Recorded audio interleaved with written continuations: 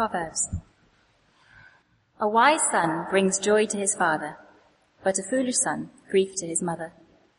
A wise son heeds his father's instruction, but a mocker does not listen to rebuke.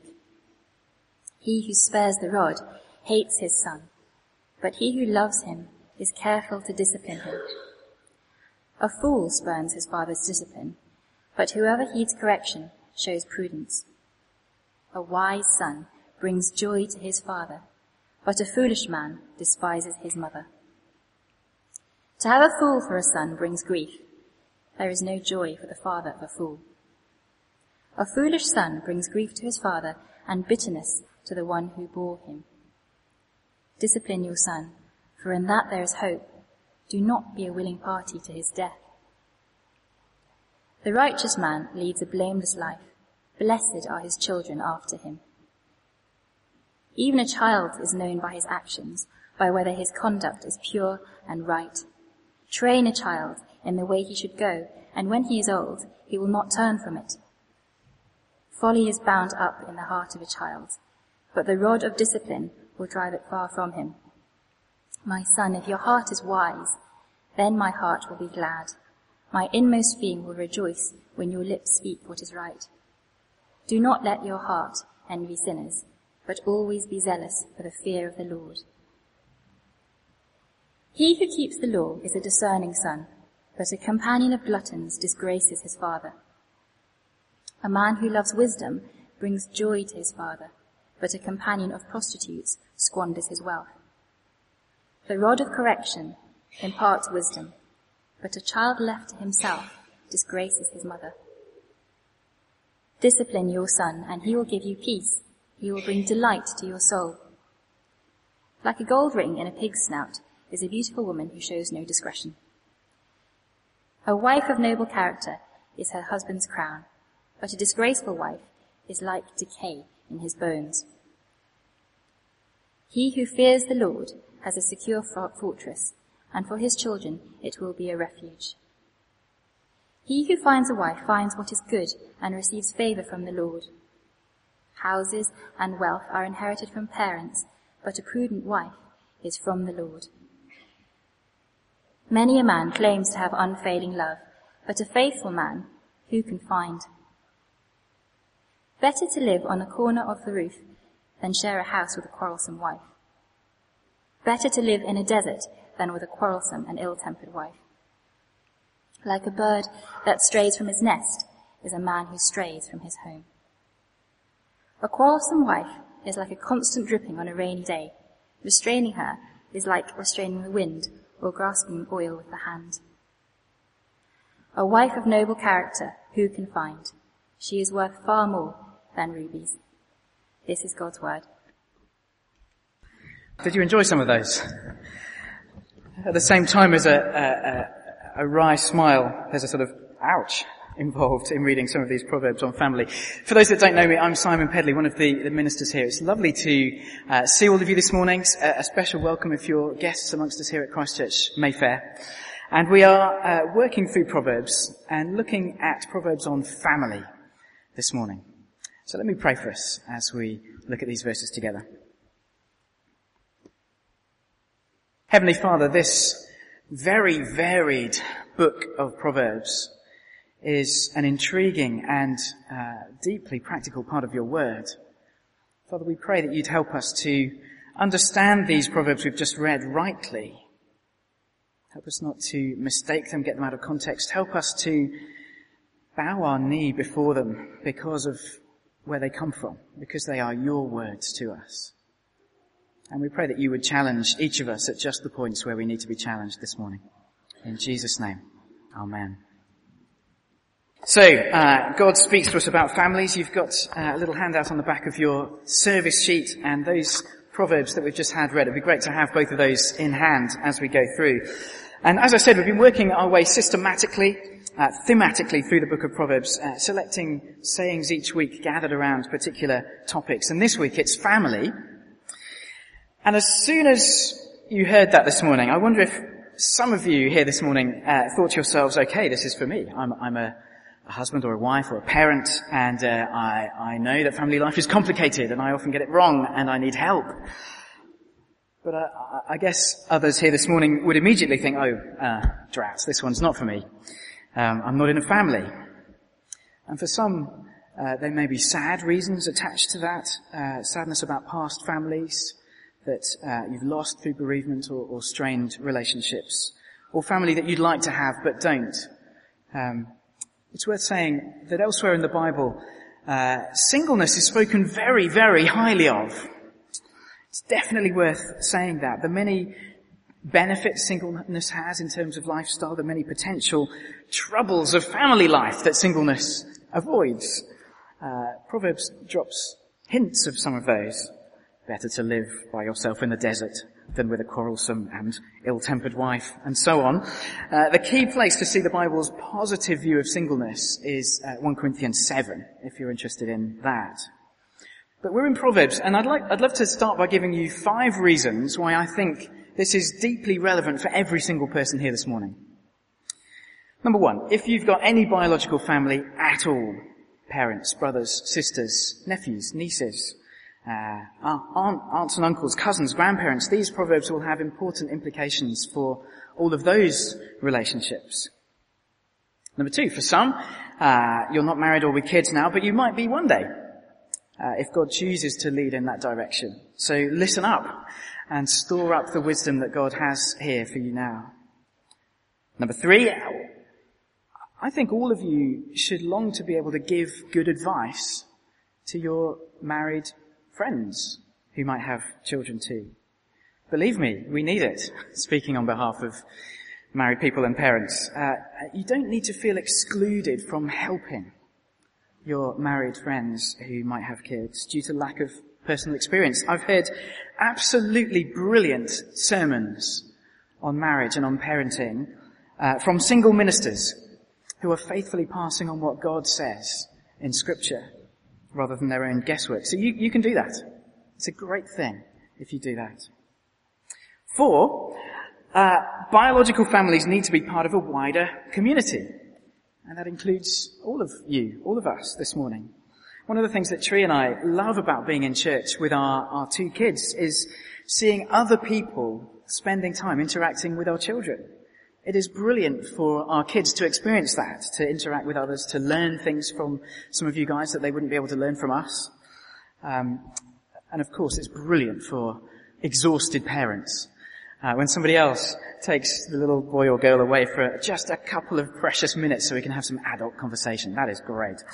And 5, all along this morning so far, we've been talking about the church being God's family, the household of God. We've been thinking about that through the service. If we're trusting Jesus, God has adopted every single one of us who trusts in him into his household.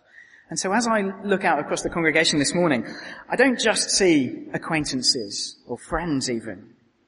In Christ, you guys are my family. You're my brothers and sisters. Some of you have been like parents to me, giving me a bit of love, a bit of correction when that's been needed. And I've got more children here in church than just my 2 biological children. And I can hopefully be a good spiritual dad to lots of the kids. That's true of all of you. If you're members of a church, you're part of God's family, surrounded by parents and siblings and children. So I hope you're persuaded that whatever your family status at the moment, biologically, on many levels, these proverbs apply to every single one of us here this morning. So let's, with that in mind, explore these proverbs on family. A quick word on how I selected the particular ones we've got on the sheet. In one sense, there's barely a proverb in the whole book that's not intensely relevant to family life. And just about all the topics we've covered so far need to be applied within a family. But rather than repeat material on love and wealth and speech and so on, I thought, well, let's look at the verses that specifically mention parents and children, or husbands and wives, and see what Proverbs has to say. So our 2 main headings are, number 1, wisdom for parents and children. Number 2, wisdom for husbands and wives. So let's dive in. First, wisdom for parents and children. And this is the first bunch of Proverbs on the sheet above that little dotted line that you've got there. I'm going to make 3 observations from Proverbs about parents and children. Here's the first one. Parenting is an emotional roller coaster. Just look at these Proverbs at the effect children can have on their parents. Chapter 10, verse 1. A wise son brings joy to his father, but a foolish son grief to his mother. 15:20. A wise son brings joy to his father, but a foolish man despises his mother. 17:21. To have a fool for a son brings grief. There is no joy for the father of a fool. 17:25. A foolish son brings grief to his father and bitterness to the one who bore him. If you bring a child into the world, you are exposing yourself to intense emotions on both ends of the spectrum. It begins right at the beginning. But when a child is growing up or has grown up, then their words or their behavior have the potential to fill a mum or a dad with joy, heart-bursting joy, hearts brimming with loving, tender pride as they watch their precious son or daughter make their way in the world with wisdom, treating people with love and care and so on.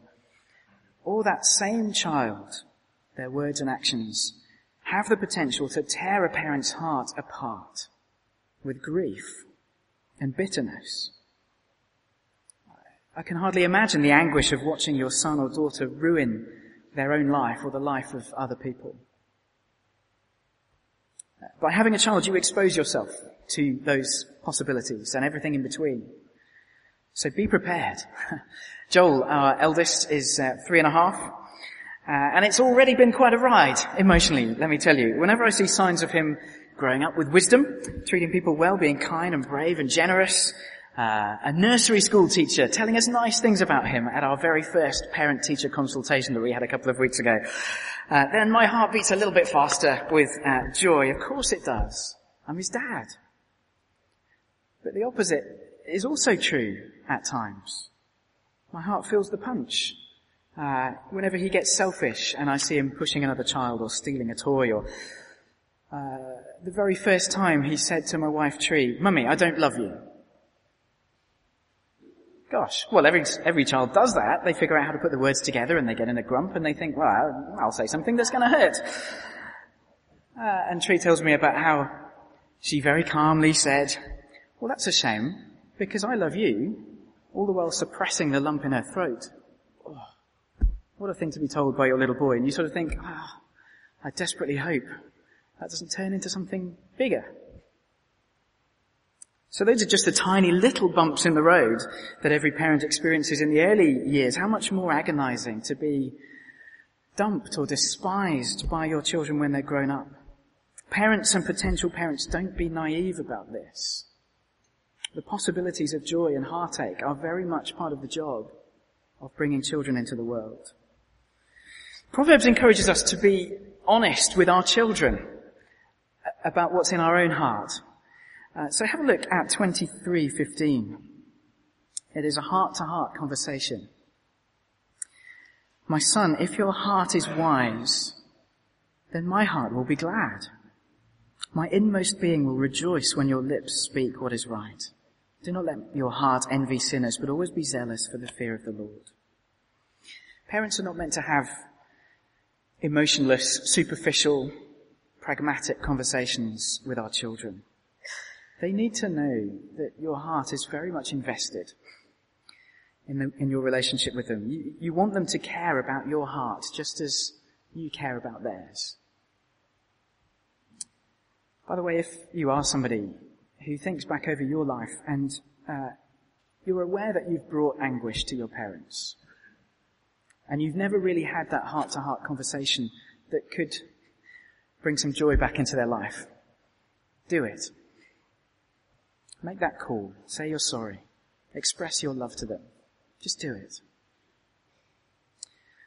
And before we move on from the emotional roller coaster that inevitably comes with parenthood, it's worth just pausing to remember what we have put God through as his children. We glance down at 28 verse 7. A man who keeps the law is a discerning son, but a companion of gluttons disgraces his father. And the next one, 29:3.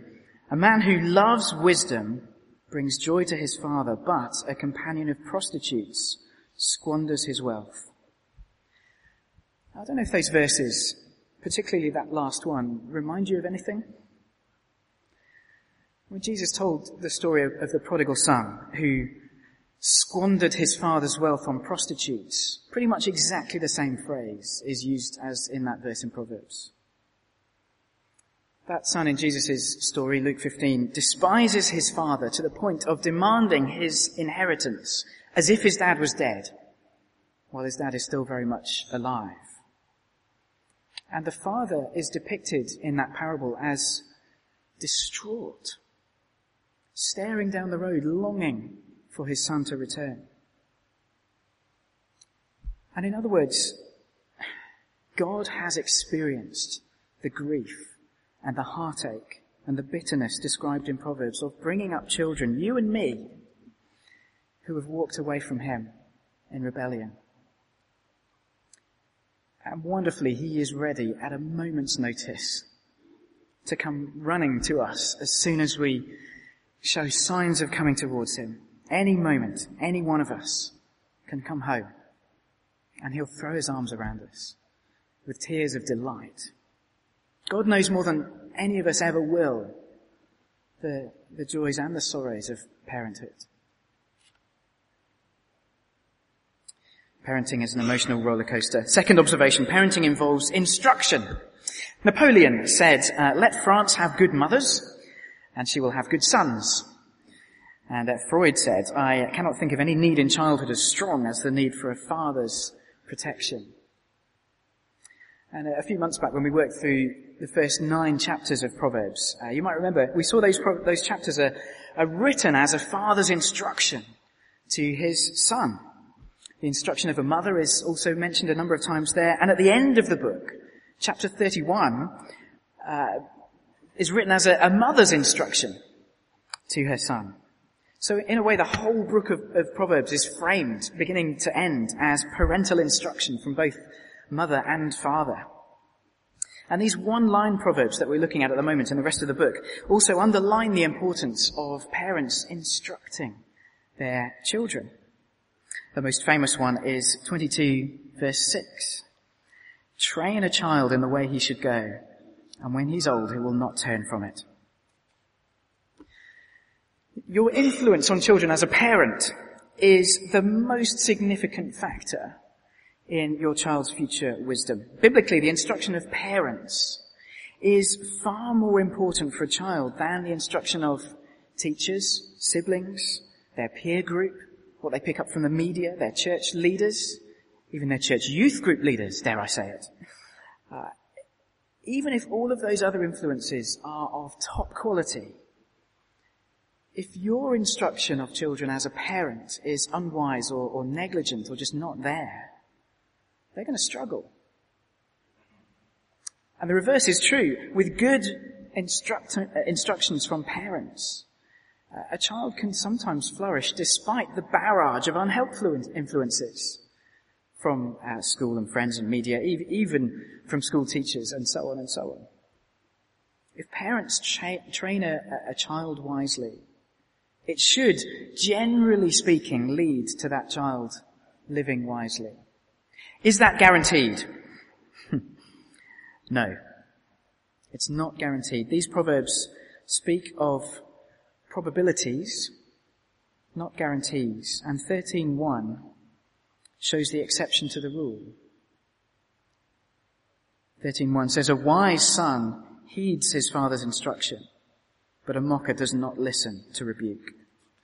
There is no assured, guaranteed way of bringing up a child to be well-adjusted and wise. Instructions can be unheeded. Rebukes can be ignored, as this verse says. That is the sad exception.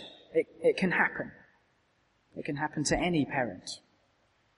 But it should be the exception. If you want your child to be wise in the biblical sense and to bring you joy rather than to be a fool that brings you grief, then Take your responsibility as a parent to be the chief instructors of your children.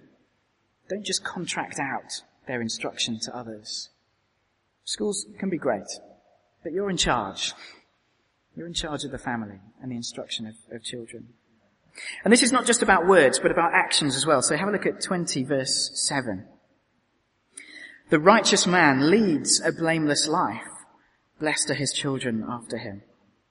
And 20:11, even a child is known by his actions, by whether his conduct is pure and right. It's a fact of life. Children copy parents. Scarily enough, for those of us who are parents. They don't just absorb our words, but our tone of voice, our attitudes to things, our likes and our dislikes, the way we treat others, our values, our annoying mannerisms, everything comes out in our children. So ask yourself some hard questions. Would I want my children to have my marriage? Would I want my children to have my work ethic? Or my attitude towards authority? Would I want them to speak the way that I speak to people, to handle money the way that I handle money, to watch the programs that I watch, to see the websites that I see, to pray the way that I pray? Chances are they'll pick these things up from their parents, most of all. So with that in mind, what should be the very centre of our instruction of children? Well, have a look again at 23 verse 15. My son, if your heart is wise, then my heart will be glad. My inmost being will rejoice when your lips speak what is right. Verse 17. Do not let your heart envy sinners, but always be zealous for the fear of the Lord. The fear of the Lord. Christian parents will be convinced of that phrase, which is the strapline of the book of Proverbs. The fear of the Lord is the beginning of wisdom, as the very first chapter of the book says. You can be educated in this life about a lot of stuff, but genuine, true biblical wisdom begins with fear of the Lord. Dads and mums, please take this seriously. Don't just leave it to Sunday school leaders, because you're a more important influence in your children's life. Do you talk to your kids about Jesus? Have you got an age-appropriate Bible for them that you open with them and spend time in with them?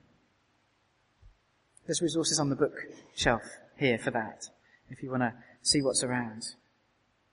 So if you don't teach children, pass on children to children the fear of the Lord, they're not going to get it from school or TV or from their friends. Parenting involves instruction, beginning with the fear of the Lord. Third observation, parenting involves discipline. Gritted teeth as we think this one through. Positive instruction, great, fine. Proverbs advocates more than that. 13:24 puts it very strongly. He who spares the rod hates his son, but he who loves him is careful to discipline him. Bad words there, bad words. The rod, discipline, what is this about? Words that get a big boo hiss in our culture, and sometimes rightly so. Now I think in our culture we can probably safely take the word rod as symbolic of minor discipline rather than a literal command. Although there's a number of Asian students that I've chatted to who could tell you stories about the painful thwack of a feather duster back home, and that being a very regular part of family life. Now there's an awful lot of agonizing in our culture about things like smacking. Do we, don't we? What should we do? And there's some European countries that have completely outlawed it. I wonder if Proverbs might suggest that outlawing that is not entirely wise. And discipline shouldn't be a dirty word. It's related to the word disciple. To follow, to obey, to be taught and corrected by somebody. So please don't read Proverbs and read into it anything sinister here. It's surrounded in the context of love, gentleness, faithfulness. Add in all of the topical studies we've had up to this point about those things. to make sure that discipline is never done in an inappropriate way. But Proverbs 13:24 puts it very strongly. Being careful to discipline is loving, and never disciplining your child is tantamount to hating them. That is pretty strong, isn't it? That is very strong. Why is that the case? We'll glance down at 19:18. Discipline your son, for in that there is hope. Do not be a willing party to his death. Discipline, correction, whether it's verbal or whatever, means there is hope for children.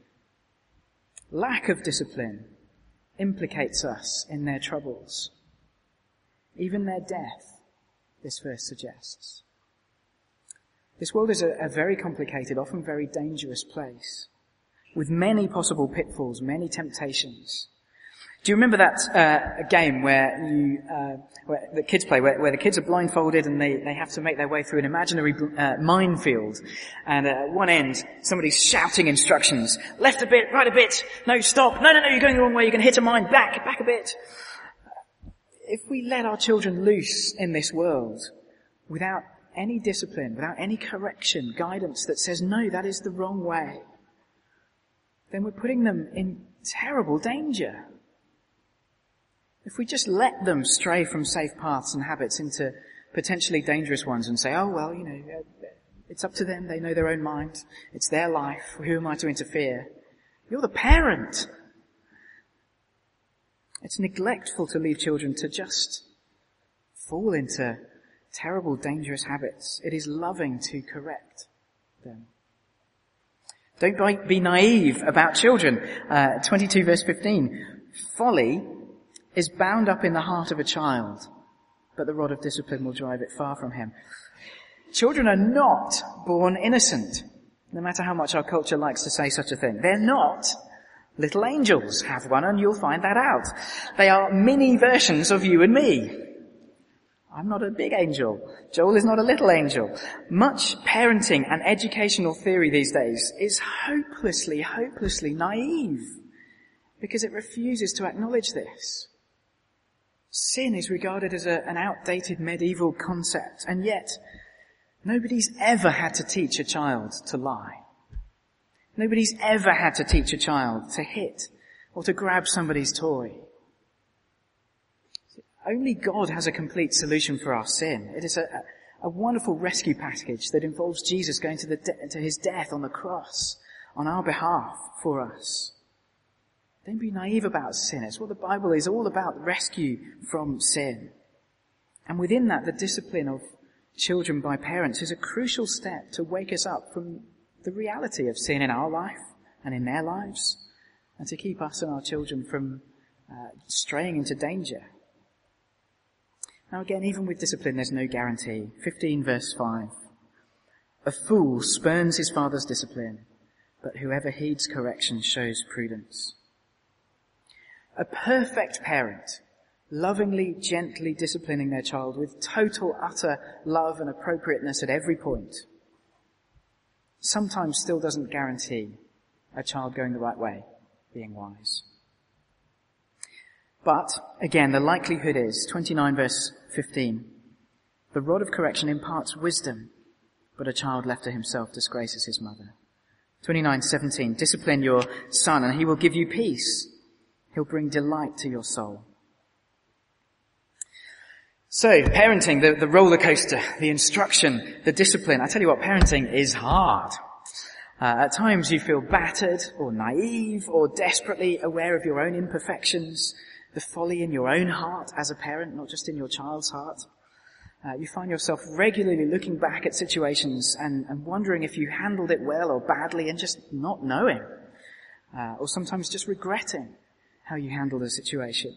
At theological college, I had a good friend who I used to pray with regularly, and his prayer points would almost always have something about parenting his children. One week he'd be being driven crazy by them and be worried about his temper. Another week he'd be worried about being too lax with them. The next week he'd be worried about being too strict. So just constantly concerned about doing a bad job as a dad and mucking up his kids.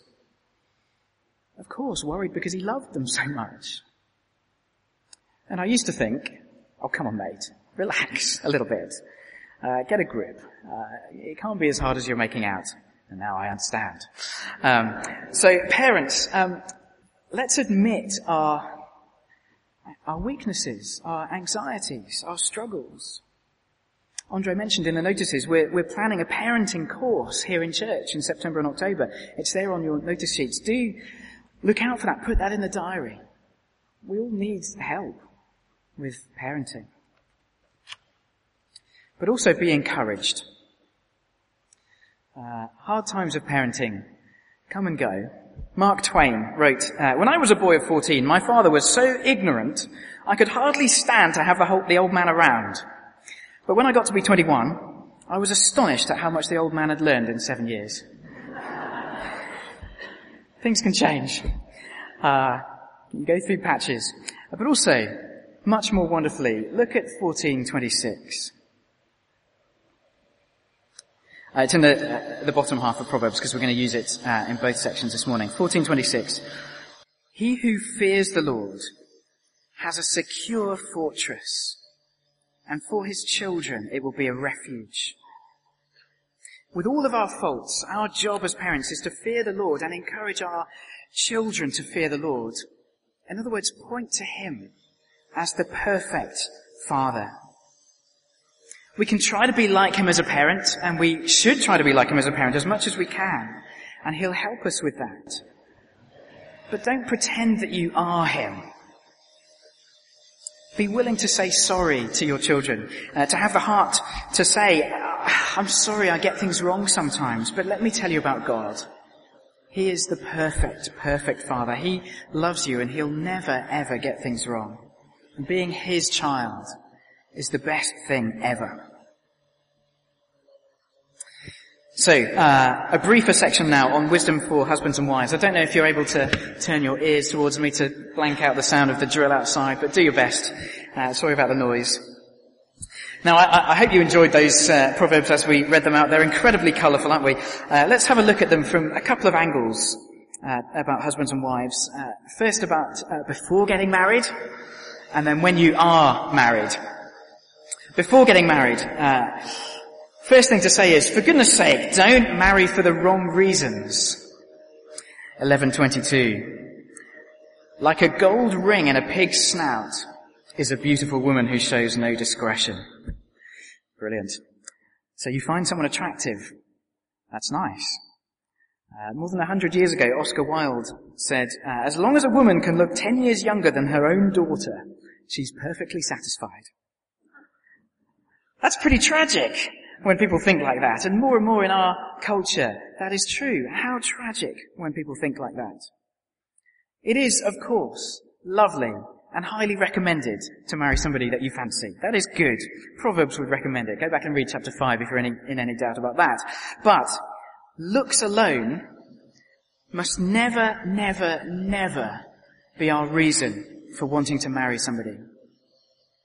The image in this proverb is of someone so mesmerized, fixated by the beauty of a ring, that they fail to notice that behind it there's an ugly, smelly, warty pig attached to the ring. This girl may be beautiful, but she's obnoxious, or she can't be trusted, or she's selfish and greedy. And look, those things are less obvious than physical beauty, aren't they?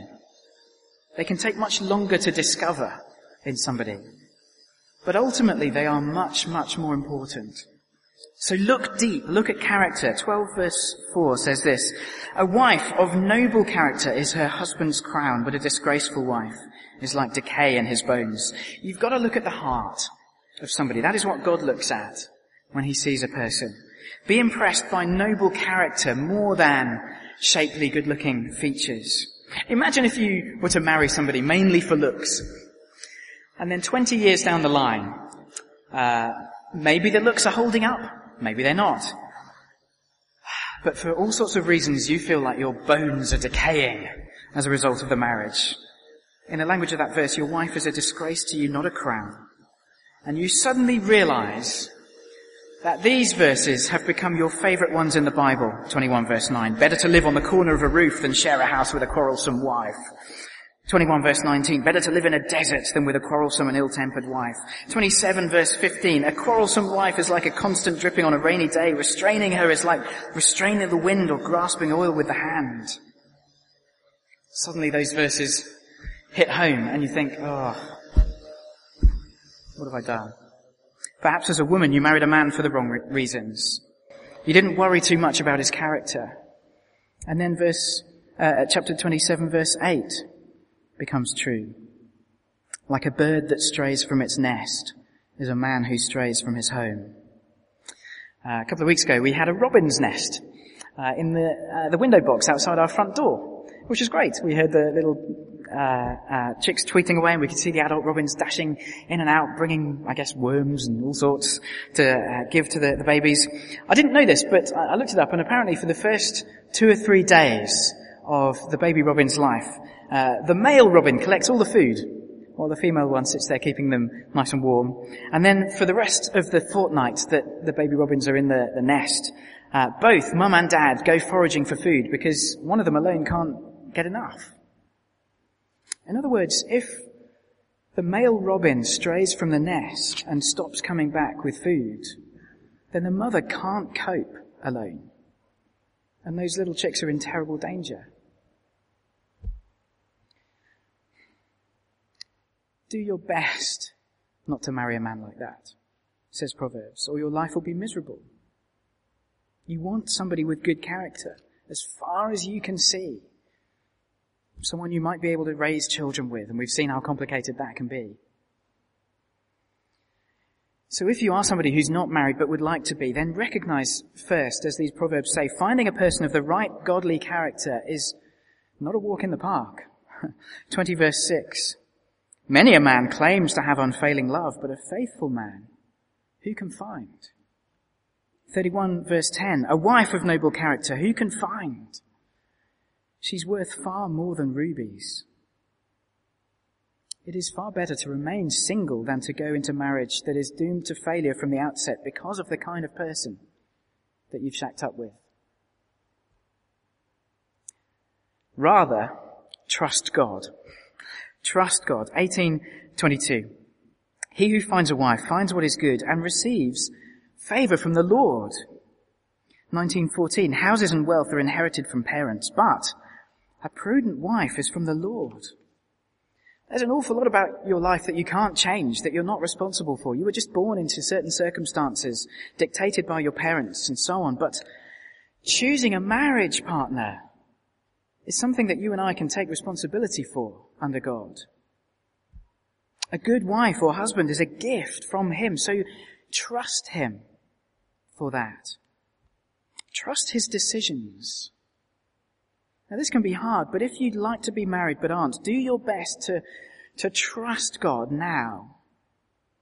Trust God that right now singleness is the best thing for you. Read 1 Corinthians 7 about singleness. Trust His timing, that if He wants to bring somebody good and appropriate and godly into your life, that He can do that, and He will do that at the right time in His timing, if that is His will for you. Don't jump the gun by just clinging on to somebody inappropriate. And if you find a great wife or husband, thank God for them. They are His wonderful gift to you. That's the wisdom of Proverbs for those not yet married. What can we say to those who are married? Well, after marriage, maintaining your character is far more important than maintaining your looks. In our society, looking after yourself tends to only refer to making sure your body's okay. That's a good thing to do. That's fine. But much more important than the state of your body is the state of your heart.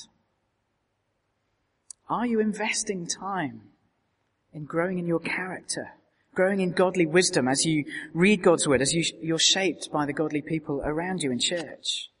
Much, much more than your looks. That will make you a good husband or wife.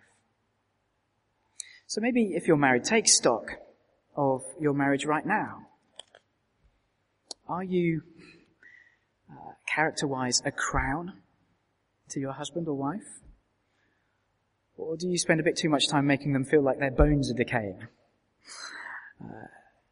Are you somebody that tends towards the quarrelsome or ill-tempered nature, so that a conversation with you too often makes them want to go and live on the roof or to find somewhere in the desert? Now look, even the very best of marriages will go through times like that, but never let it stay that way. The gospel, the Bible, gives us unique resources for marriage. Because Jesus died for us, we can love as we've been loved by him, forgive as we've been forgiven by him.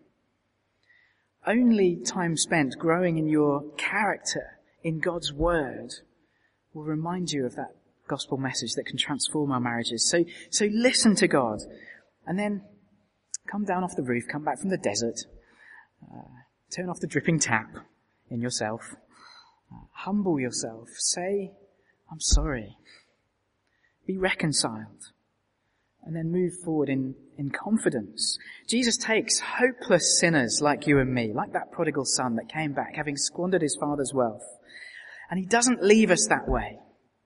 He clothes us with righteousness. He slowly transforms us to make us more and more and more like him, like Jesus himself. With Jesus in our lives, we can change whatever things are like right now. And if you do have a great marriage right now, marked by love and forgiveness, thank God for it. It's his very, very good gift to you. Let's finish again with 14:26. He who fears the Lord has a secure fortress, and for his children it will be a refuge. Whichever way you look at a family, parents, children, husbands, wives, extended spiritual family here in church, fearing the Lord is the beginning of wisdom. Nothing is better for your family than getting to know him better. Let's pray.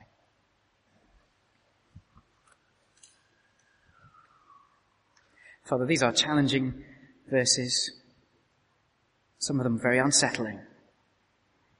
And here this morning there'll be a whole range of different emotions that are unleashed by reading these verses. We pray that you'd help each one of us to take hold of Jesus and his grace to us, however these verses have made us feel.